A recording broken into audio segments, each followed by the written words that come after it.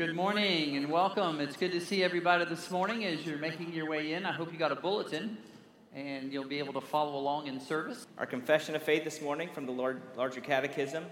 I'll read the question and let's all respond together. Question 51. What was the estate of Christ's exaltation? The estate of Christ's exaltation comprehends his resurrection, ascension, sitting at the right hand of the Father, and his coming again to judge the world. You ready for this long one? All right. Question 52.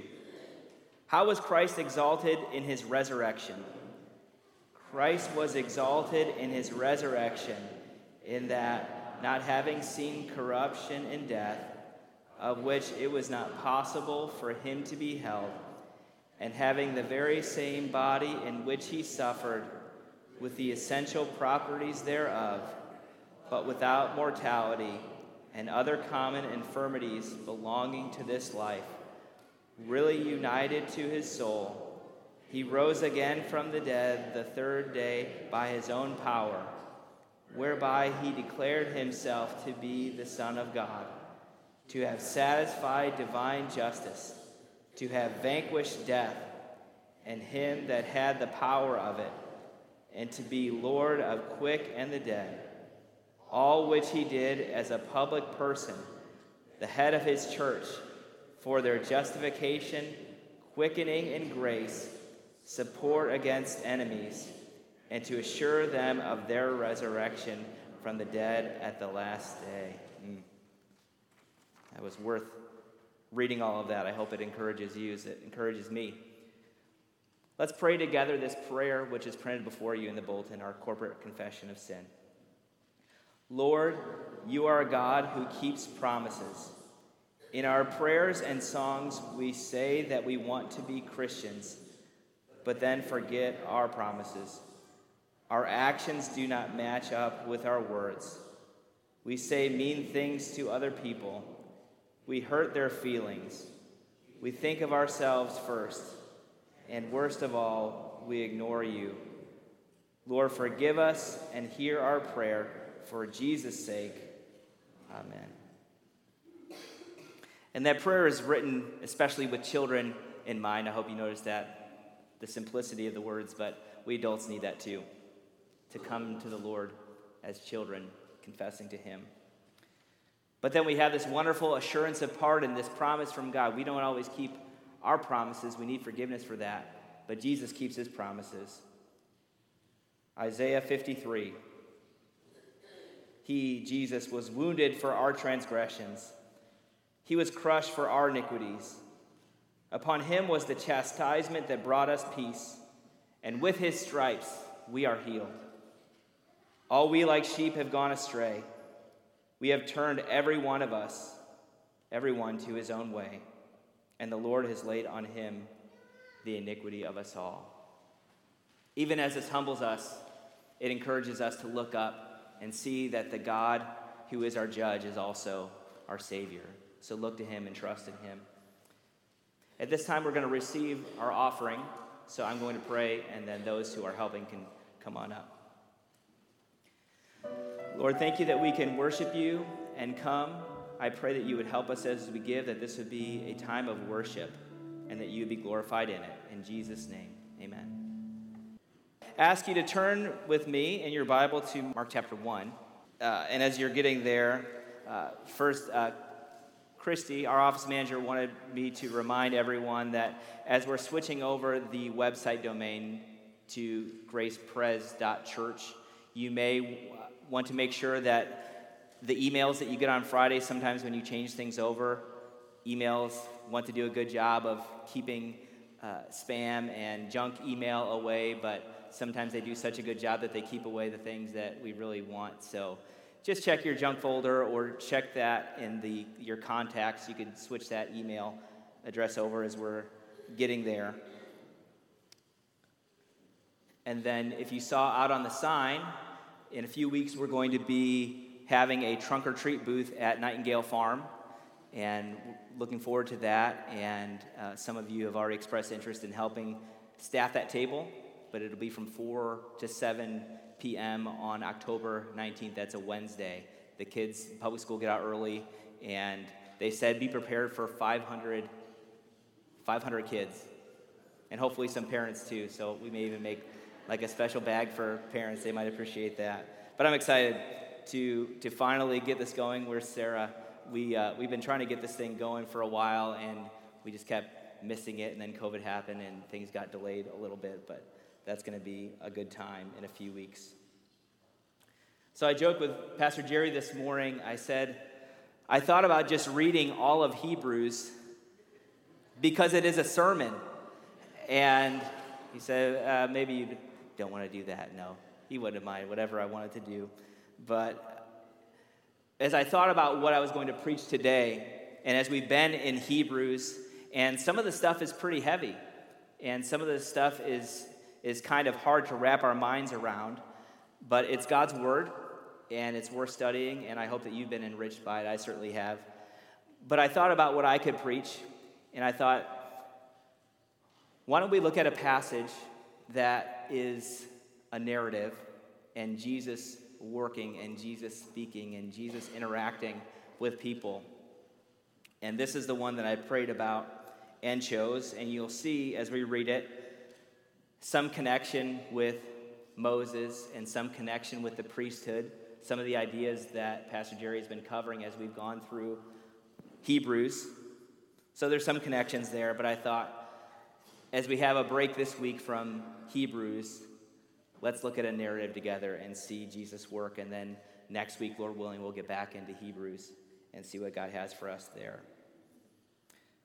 So let me read for us from Mark chapter 1, verses 40 through 45. And a leper came to him, imploring him, and kneeling, said to him, "If you will, you can make me clean." Moved with pity, he stretched out his hand and touched him and said, "I will, be clean." And immediately the leprosy left him, and he was made clean. And Jesus sternly charged him and sent him away at once, and said to him, "See that you say nothing to anyone, but go show yourself to the priest and offer for your cleansing what Moses commanded for a proof to them." But he went out and began to talk freely about it and to spread the news, so that Jesus could no longer openly enter a town, but was out in desolate places, and people were coming to him from every quarter. Let's pray once again for God's help as we get into his word this morning. Holy Spirit, this is the word that you inspired. Lord, these are true events. And Jesus, you interacted with this man. You had a plan for him. We pray that you would open our hearts and our minds and our lives to what you would accomplish in us through your word, and that your kingdom would continue to go forth. And we pray this in Jesus' name. Amen. So as you notice, this passage is a lot about cleansing. Cleansing. We're going to get into all what that means. But as I thought about cleansing, I thought back to 7th grade and a Friday night, and my mom was taking me to a birthday party, some friends from school. And I remember talking with my mom. We're approaching the stoplight, and she said to me, "Did you brush your teeth before you left?" And I said no. And she said, "Well, we got to turn around." And I was mad because I was excited to get to the party on time. It was limited time. But we turned around. Thankfully, we weren't too far away. But she knew, and a lot of parents know, that cleansing is a big deal. Teeth clean, keeping your body clean, all these things. Cleansing is kind of a big deal in our culture. We hear a lot about juice cleanses. We hear about cleansing our social media feed. We talk about spring cleaning or fall cleaning. We were doing some cleaning this week when our basement flooded a little bit. Thankfully, everything was okay, and And, it's happened a few times now, so there wasn't much left to get wet. But we were okay. But cleansing is on our minds a lot. And cleansing is on our Lord's mind, as we'll see in this passage. But here's the main idea, what I want us to think about this morning, and it's this. Jesus cleansed the leper, and we can trust him, and we can trust that he will cleanse us. Because Jesus cleansed the leper, we can trust him that he will cleanse us. You may say to yourself, well, I brushed my teeth this morning. I took a shower this morning or last night. Why do I need to be cleansed? Well, we'll get to it, but we're going to cover this in four movements in the passage. The first is the leper coming to Jesus. The second is Jesus' response. The third is Jesus' warning. And then fourth is the man's response. So we're going to cover those ideas this morning. So first, we see a leper comes to Jesus. Verse 40, a leper came to him, imploring and kneeling, said to him, "If you will, you can make me clean." Now, leprosy existed back then, and it actually exists still today. Not very common here in the United States, but in other parts of the world, this is still a major problem. It's a chronic skin disease. It often has to do with scaly skin, and it's not a pleasant thing to have. We'll say that, but for the Israelite in this period of time, it wasn't just a skin blemish that was unpleasant. Yes, it was, but it was so much more in that time, because it was a sign of being spiritually unclean. When you think back to the Old Testament and the Mosaic Law, there are whole chapters devoted to cleanliness, not only with your skin, but with your house. This is covered, if you want to look it up later, Leviticus 13, 49, and then Leviticus 14, 2 through 4, where these sections are spoken about leprosy. But it's this skin disease that would separate you in very many ways. As I said, it separated you spiritually from coming near to worship God. If you had leprosy, if the priest checked you out and saw that you had this disease, you were not allowed to come near. In fact, you had to stay far away from the community. And even in your day-to-day life, you couldn't come near to people. It was almost like you were a corpse, is the way that the scholars in the Bible speaks about it. That even though you were alive, you were like a dead person that no one wanted to touch. No one could touch, or else risk being spiritually unclean as well. But you're separated from even your family. One of the scholars said most likely you would maybe have someone bring the food out to you, and you couldn't even really converse with them, because even greeting someone was akin to embracing them. So think of the isolation that this man, we don't know his name, experienced. But he comes to him and imploring him, he's begging him, and he's on his knees. He has this posture of humility before Jesus, and he says, "If you will, you can make me clean." Humility in the sense that he recognizes that it is up to Jesus. He had no explicit promise from God that he could depend on that his leprosy would be healed. Many times leprosy went unhealed. There were times in the Old Testament, we know the story of Naaman, the Syrian, who was healed, and we know of some others, but it was fairly infrequent. But this man comes to Jesus, and he says, "If you will, if you want to do this, you can cleanse me." And this cleansing implies two changes of his state or his condition, is what the scholars tell us. One, the healing of the disease, and then two, the making of a person ritually pure or acceptable. So this is what he needed. He needed physical healing, but he also needed to be completely restored to God, to the worshiping community, and even to his very own family. And in a similar way, and when we think about the cleansing that we need, none of us here, as far as I know, has leprosy. But there's a condition that we all have before God. And it's our separation from God. Another word for it is sin. Think of the ways that sin separates us. I read this verse this week, Proverbs 16:28. A dishonest man spreads strife, and a whisperer separates close friends. We see that in a very vivid way. Someone who whispers, someone who gossips. This is what sin does. It separates people. It separates people by ruining trust.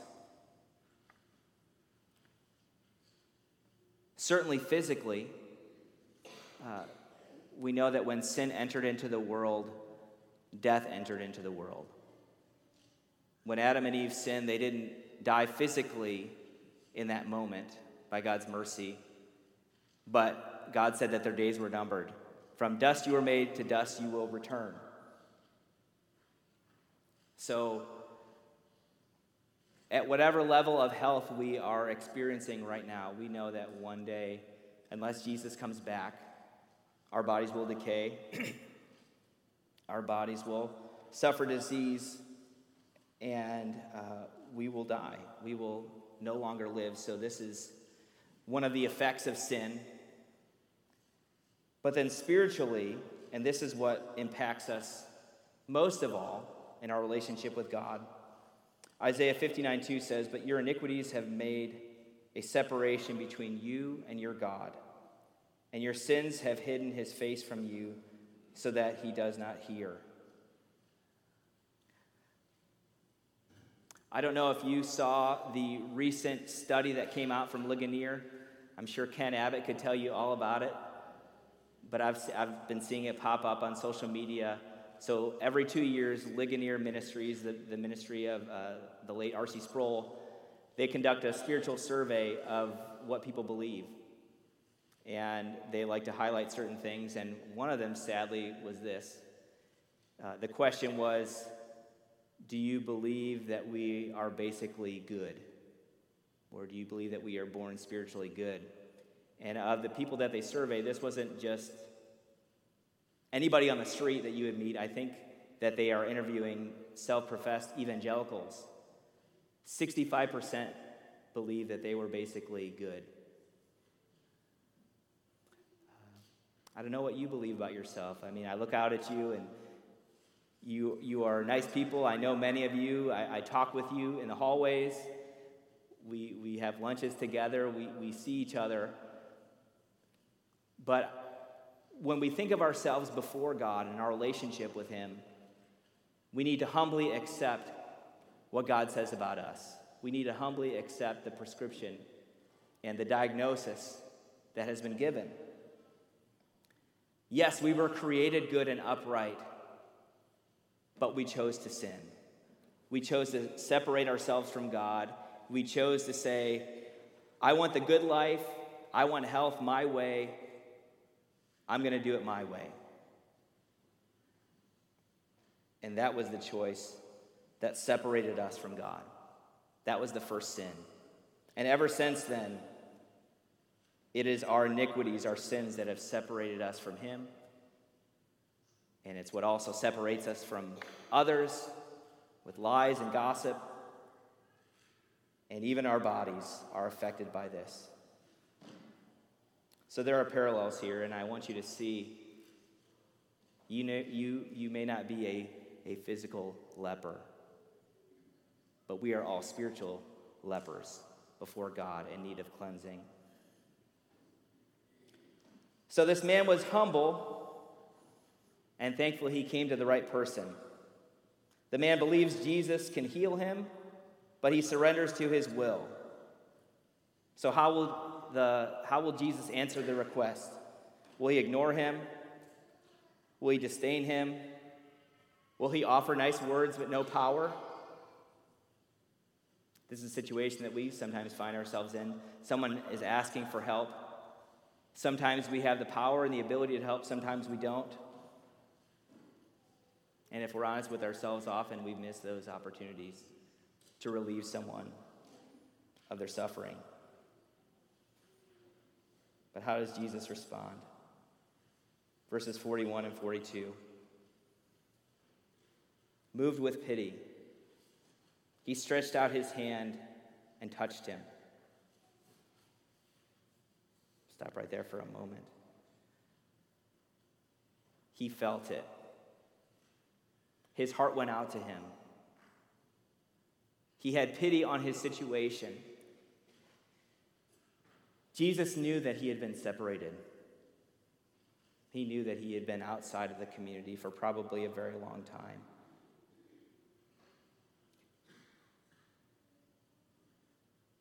And he touched him. We don't know how long it was since somebody touched him.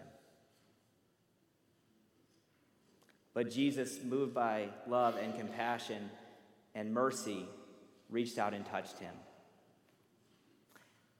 And I wonder if any of you today are in need of a touch from Jesus, his mercy, his love. You wonder, does he even care about me? You may even think to yourself, I've been a Christian for a long time, and I'm still struggling. I'm in one of those desolate places that is described later on in the passage. The answer to the man's request is yes. He reaches out and touches him, and he says, I will be clean. What more positive response could you ever hope for? Jesus, the Son of God, saying, I will be clean. Not just cleansed with water, but his body. And not just his body, but restoration to the community. Restoration to be able to come near and worship God. Restoration to enjoy relationship with others. Isn't it what was so jarring and disorienting about the pandemic? About being separated from so many people? Many people alone. And Jesus has compassion for you and me, those who have experienced that situation, but we probably haven't experienced it like this man did. His isolation. Jesus touches him. He says, I will be clean. And immediately, if you read the Gospel of Mark, you know that he likes that word immediately. Jesus is doing this. Immediately he's doing that. He's a man of action. Immediately the leprosy left him and he was made clean. And again, when it comes to us in our relationship with God, we have the scriptures. We have his promises. I read one from Isaiah. I guess he would have had that. But we have the New Testament now. You can read it. And you can see for yourself the promises that Jesus makes to you and to me. And the moment that you believe, these promises are given so that you would be healed. These promises are given so that you would know that your relationship with God is restored when you look to Jesus in faith. And even when we think about baptism, we see it as a visible promise. We see it and experience it as a promise of God that we can touch and feel.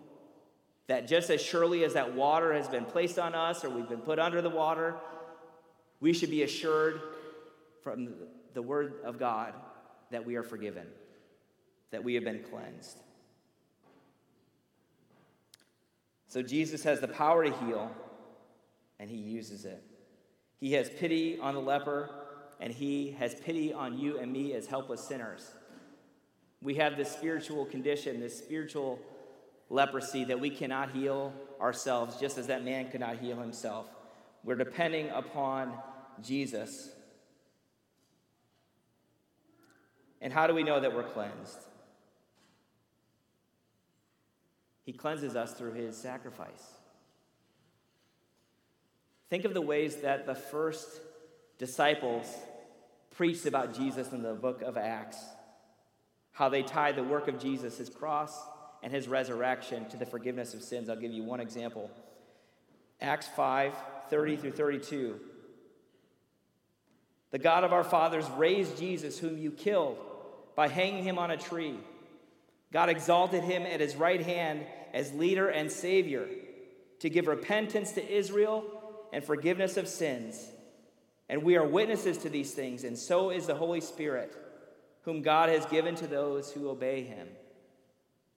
Over and over again, Peter, Paul, they're preaching the gospel, sometimes to the Jews, sometimes to the Gentiles, and they're saying, this Jesus, he is the Son of God, he is the Messiah, and he proved it by raising from the dead. And now that he is raised, never to see corruption again, if we trust in Jesus, our bodies will not see corruption forever. We experience it now, in the time before the second coming. But just as Jesus was raised, again, he's the first fruits. He's the first fruits of the resurrection, 1 Corinthians 15. If we trust in him, we have the promise that we too will be raised, our bodies, no matter what condition they are in right now. So he heals him, and he heals us when we trust his promise. He assures us of that through his death and his resurrection. So he had the man's request answered positively. Jesus healed him, cleansed him, restores him. But then Jesus gives a warning.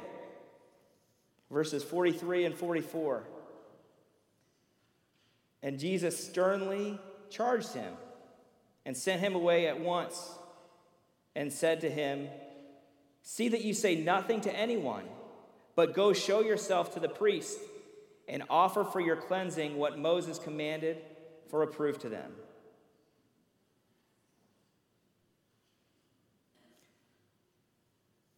As I thought about this, I wondered if he was like the demoniac who was healed, who wanted to stay with Jesus. He had suffered the terrors and the difficulties of being demon-possessed, and then we see him sitting quietly and in his right mind, and he wants to follow Jesus, but Jesus says, no, stay here and tell your family everything that I have done for you. We don't know exactly what he had in mind, although we see what he does next. But he charged him. He says, go to the priests, offer for your cleansing. So Jesus' instructions were part of bringing him fully back into the community. Calvin points this out. I won't read the whole quote to you, but he said, one of the purposes of God, of Jesus specifically, in telling him to go to the priest was that he would be a witness to them. Well, we see that clearly in the text. But because he would be examined by the priest, he would then be cleared. It's like, you're free to move about the cabin. You're free to move about through all the people. But we see he skipped that step. But we see Jesus' purpose in it. I read that, and that made sense to me. That before he would go out and spread the word, he was to go to the priest, and the priest was going to clear him so that he could be among all the people. Not to mention the witness that would be. Again, Jesus really is a lawgiver, but for this period of time, he's under the law. When we think of Galatians, he even though he's God, he humbled himself and was under the law. He's fulfilling the law all the way through. and he's saying, go show the priest. He's sticking to the word. He's sticking to the law of Moses. And the proof that that would be to the priest was this: I do things the right way. I do things the way that God said I should do it. And even if they had questions about him, they could say, well, he healed somebody and he did things the right way. And then he was also, this was to be a witness to the rest of the community.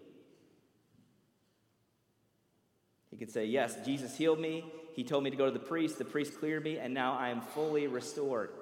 It sounds like this kind of thing didn't happen very often in Israel at this time. It would have been pretty remarkable.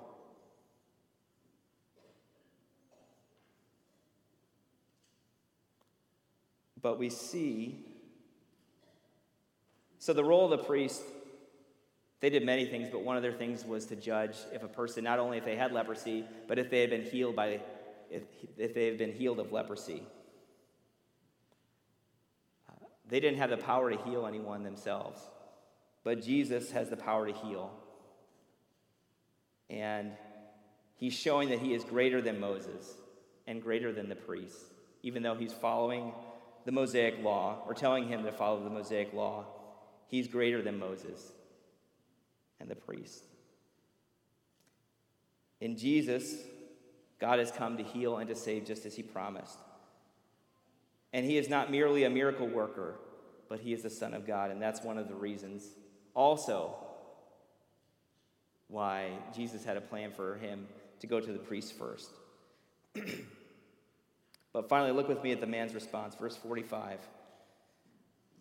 But he went out and began to talk freely about it. The word is preach. Same word earlier in the chapter about Jesus preaching the kingdom of God.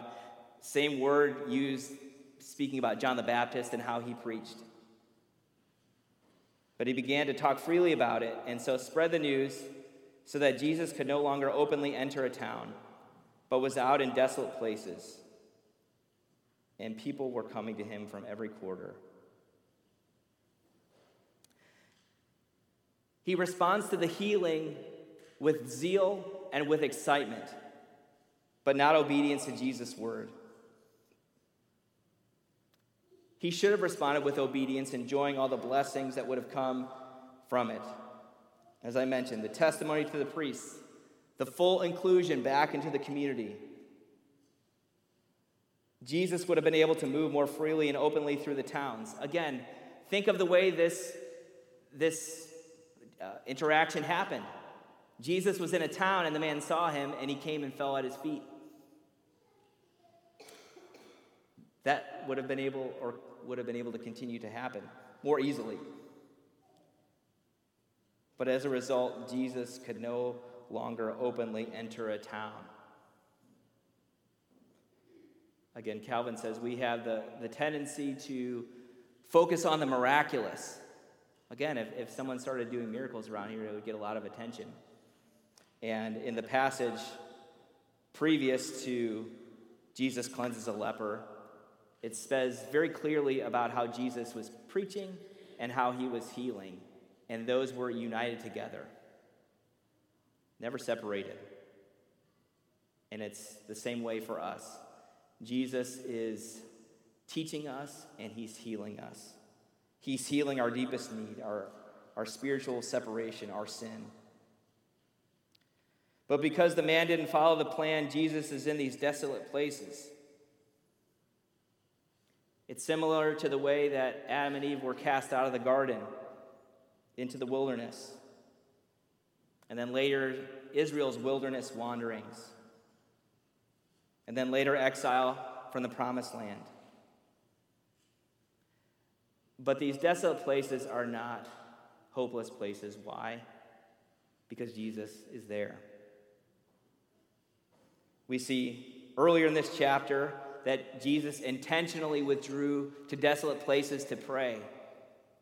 Imagine people coming to you from all over the place. A lot of requests. Jesus is relying on the Holy Spirit. The Holy Spirit comes upon him. His baptism remains on him, and he goes out.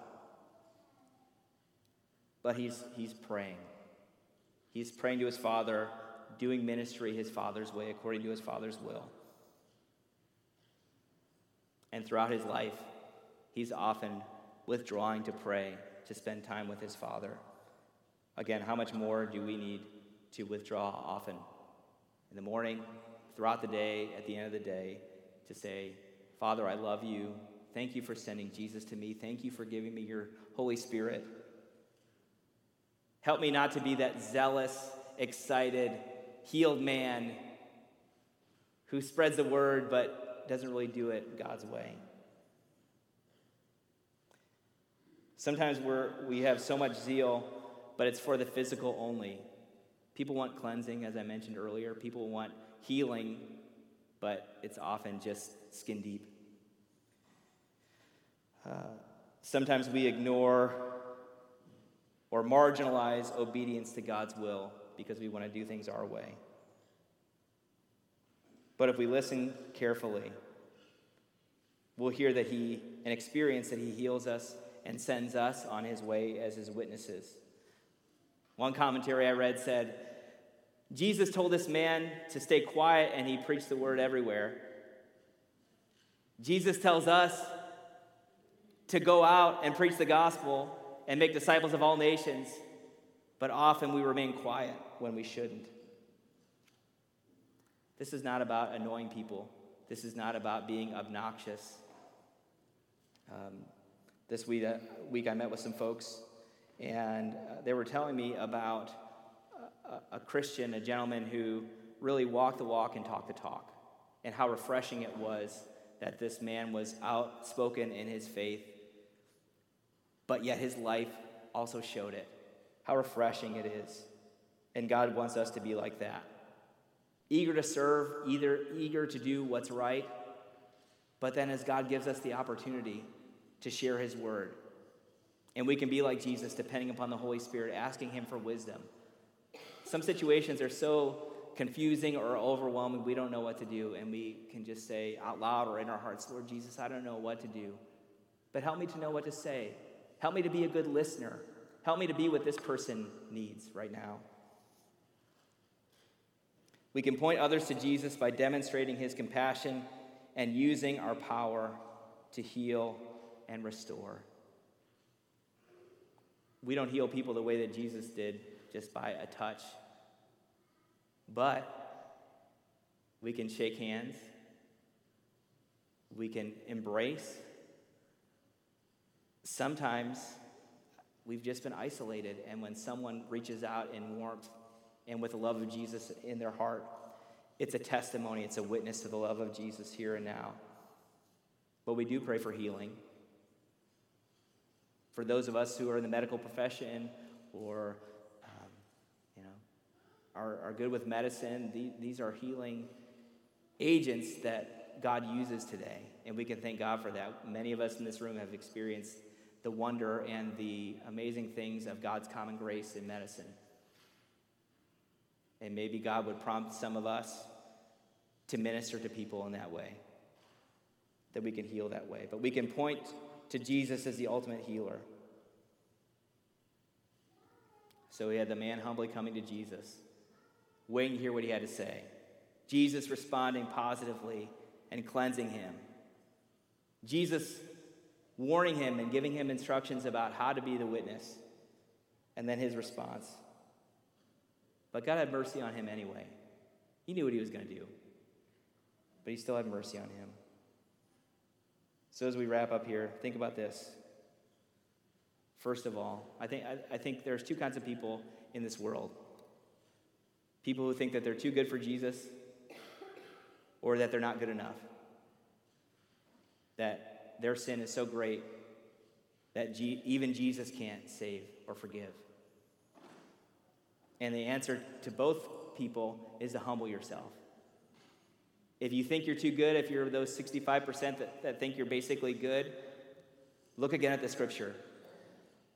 Look again at your own life. You have not lived up to that perfect righteous standard that God has for us. But then none of us is so bad that God can't forgive and heal. He healed this man who was an outcast, brought him in. Believe that he has compassion and power to heal your deepest malady, which is your sin and my sin. Jesus is here with a heart of compassion and the power to heal you completely, deeply, deeper than a physical healing. Will you come to him? Will you ask him to help you surrender your way to his way? And then are you following God's plan as his witness? Or have you added other things to what you're witnessing about? Is it all about your good life? Was Jesus just the missing ingredient to all your hopes and dreams being fulfilled? No. We fit into Jesus' plan. It's a good plan. He gives us everything that we need. But we surrender to him because he knows what's best for us. He's compassionate, he's powerful, and we can entrust ourselves to him. Because Jesus cleansed the leper, we can trust that he will cleanse us.